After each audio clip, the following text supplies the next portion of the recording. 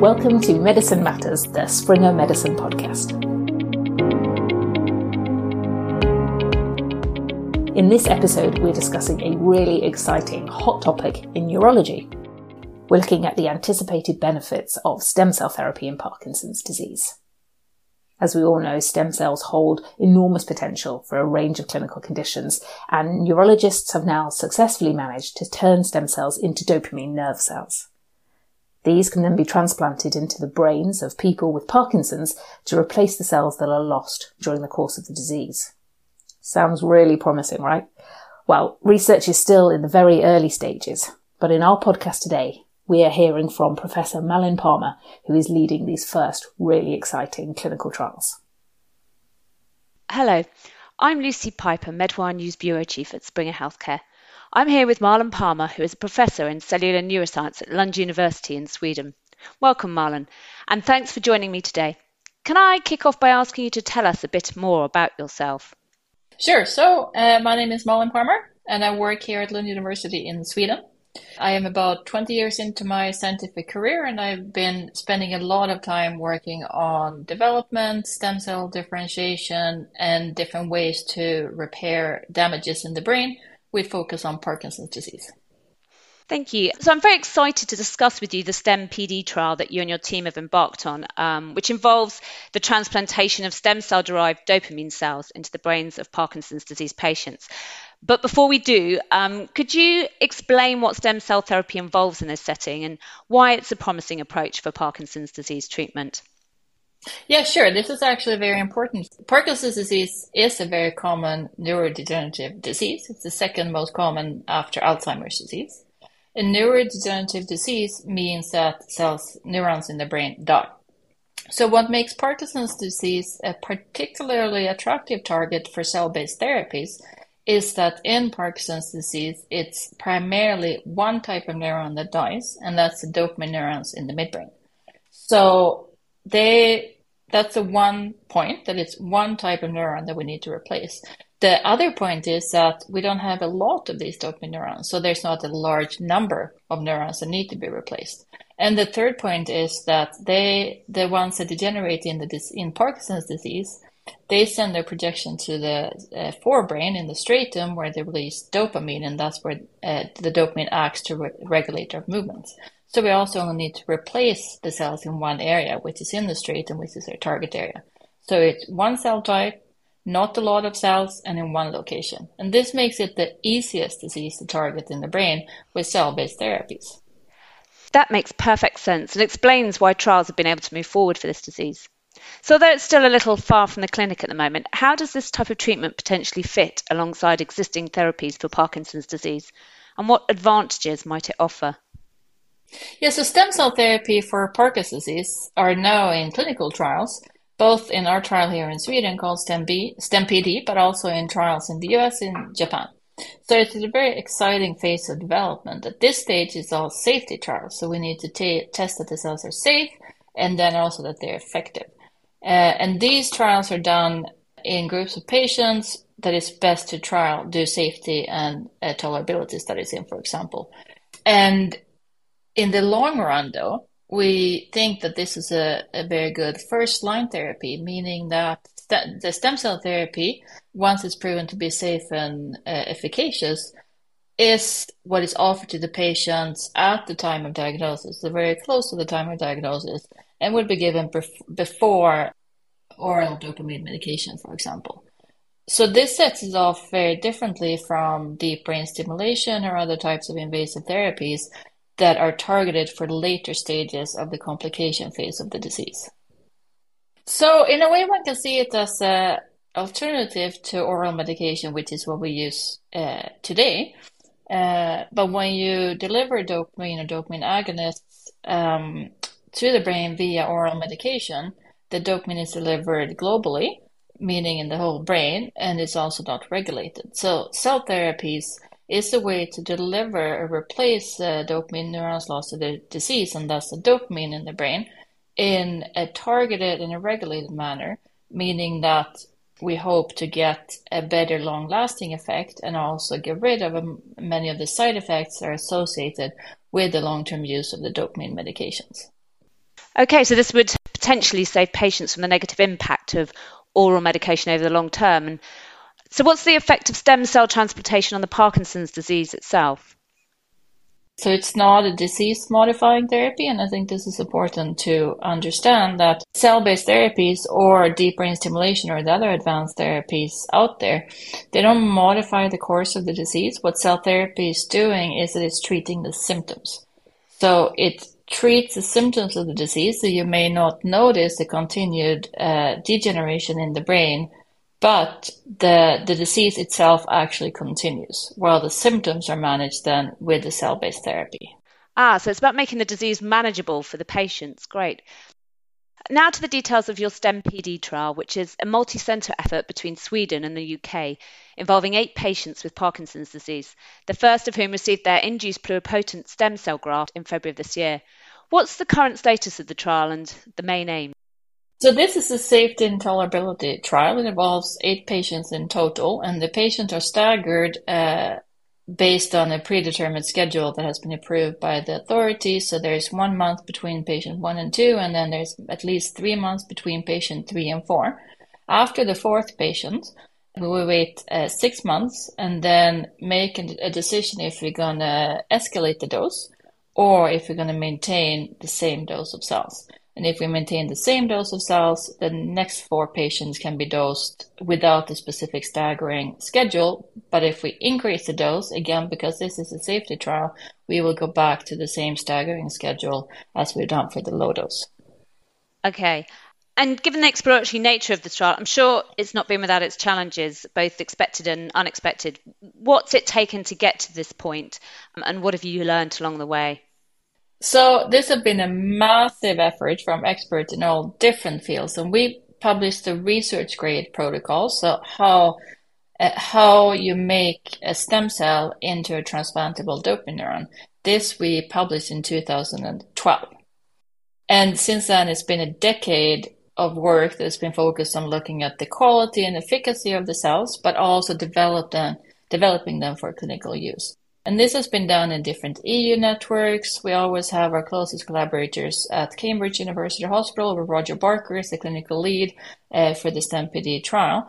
It also involves a lot of collaboration with industry in terms of manufacturing the cells in a way that they can be used in patients, and also then all the safety and efficacy testing on the cell product that is required to get regulatory approval of a stem cell product. It's been a massive amount of work, involved hundreds of people, primarily in Europe, but also collaborators globally. It sounds like it's been a rigorous process. Do you think this process will become easier going forward? I think it will get easier, or at faster in the future. Part of this is because we in Europe, as well as our colleagues in Japan and US, are really at the forefront of these stem cell fields. So the regulatory agencies are not used to it either. So stem cell therapies, the way we use them, are regulated as a drug, but they're very different from a traditional drug. So the authorities that regulate these therapies are also new at this. And that means that we have to work with them to find the best way to show safety, the best way to show efficacy, what tests you need to be done, how can we get global compliance on these products. It's been a very interactive and very positive process with the regulatory authorities.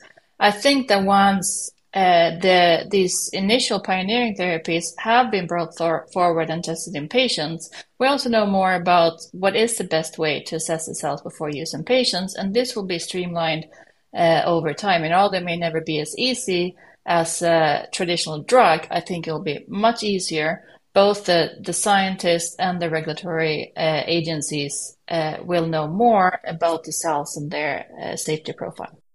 So a proper collaborative effort that seems to have paved the way for future efforts.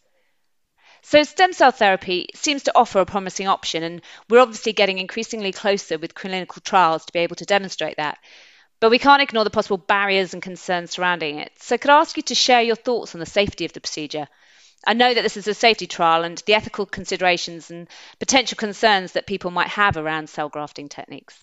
Yeah, so if you think about stem cells in general, particularly products derived from pluripotent stem cells, which is the type of cell that we start with, these cells are great to use in therapy because they proliferate unlimited. So we can make unlimited amounts. These cells divide a lot. They also have the potential to make any cell type in the body. This is what makes them so great to use in therapy.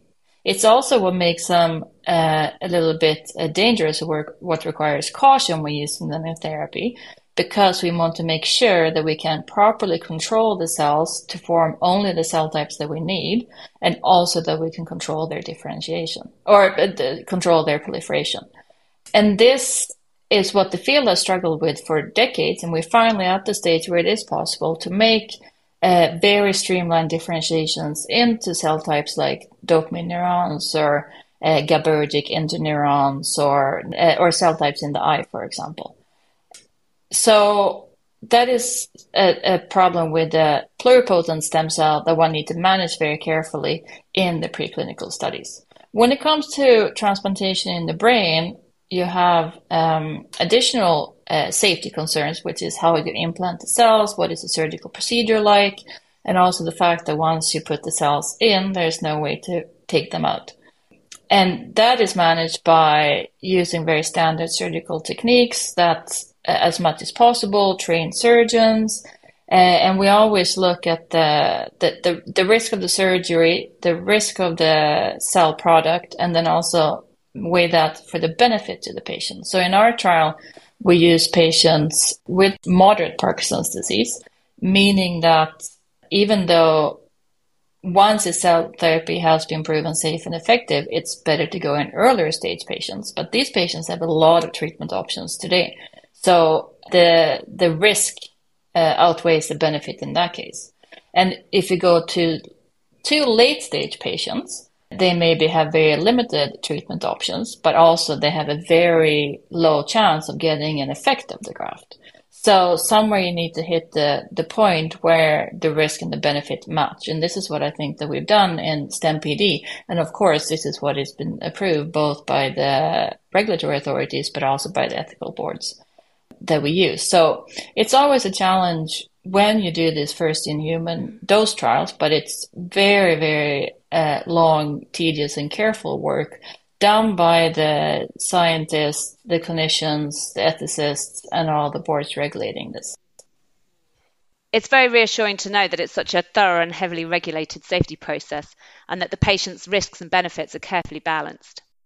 The one thing that we've done in STEM-PD, for example, is that we found a way to make big batches of cells. So we can manufacture many cells, and then we keep them in the freezer. And these cryopreserved cells, we can then use exactly the same batch of cells in our animal studies to show safety and efficacy, and they use the exact same cell batch when we transplant the patients. So this is something that was quite hard to establish and set up, but that really increased the safety level of these first human dose trials. This is something that you probably can't use for autologous grafting, which is patient-specific treatments. But I think that this is where we need to start and learn, and then you can move from there. And finally, if we look to the future for a moment, assume stem cell therapy is feasible, it's safe, efficacious treatment option for patients with Parkinson's disease. How do you see it being scaled up and delivered in the clinic? What does using it in practice kind of look like? How this is going to be upscaled, delivered globally, is something that we work with industry to do. It's not something that can be done in academia. We can show that the cells are safe and effective and kind of pave the way for a global development of a therapy. And that involves how do you make the cells in large enough numbers? How do you test the cells in sufficient ways? How do you deliver them to the patient? What kind of implantation device do you use? And this is something that should be, we hope it's not going to be only very specialized clinics that can deliver this therapy, but that can be done at most university hospitals with a good neurosurgery department. So there's a lot of factors in this, and this is something where really academia and industry need to work together to reach that goal in the future. So how far into the future do you think we're looking in order to reach this goal? It's a bit hard to say, but one complication is that it takes at least 6 months and maybe 1 to 2 years before you can see the full effect in patients. So this slows down the phase 1/2A trial as well as initiating the phase 3 trials, for example. But the cell product is well on its way. I know that there's been a lot of work done on the delivery device. So I think it's realistic to assume that there's a number, at least more than one phase 3 trials ongoing in 4 to 5 years' time. And then from there, it's another couple of years to it's a medical product. And this also varies a little bit from region to region, where Japan, for example, have a regulatory framework that allows for faster development of commercial products. So a little bit depending on the region, but within 10 years' time, I think this can definitely be a reality. Your trial results are due to publish in early 2027. So what are the next steps in terms of the trial and your team? So I lead the STEM-PD trial, which is an academic trial. And then if this first trial is safe and we see some effect of the cells in the secondary endpoints, we have already established collaborations with industry partners to bring this out to a global therapy. For me as an academic, I'm already thinking about how can we make better cells, how can we make better transplants, what's in it in the future. So what we work on in my lab today are studies that we hope will enhance the cells in the second or third generation therapies that will come to the patients much after this first therapy, but you always have to have your sight far in advance and always work towards better cells and better therapies. So lots of hard work ahead. Thank you, Malin, very much for taking the time to talk to me about the STEM-PD trial and how STEM therapy could change the focus for Parkinson's disease treatment in the future. I wish you every success and look forward to seeing the results of your trial and others in this field as they're published. Thank you very much. This podcast is intended for healthcare professionals for their ongoing medical education and entertainment. It should not replace the professional advice of a doctor or pharmacist, and may not be used as a basis for diagnosis or any change to the prescribed treatment of disease. The views expressed by our moderators and guests are their opinions and do not represent the position of any third parties. The information given in the podcast is subject to change as the scientific field and clinical advances progress.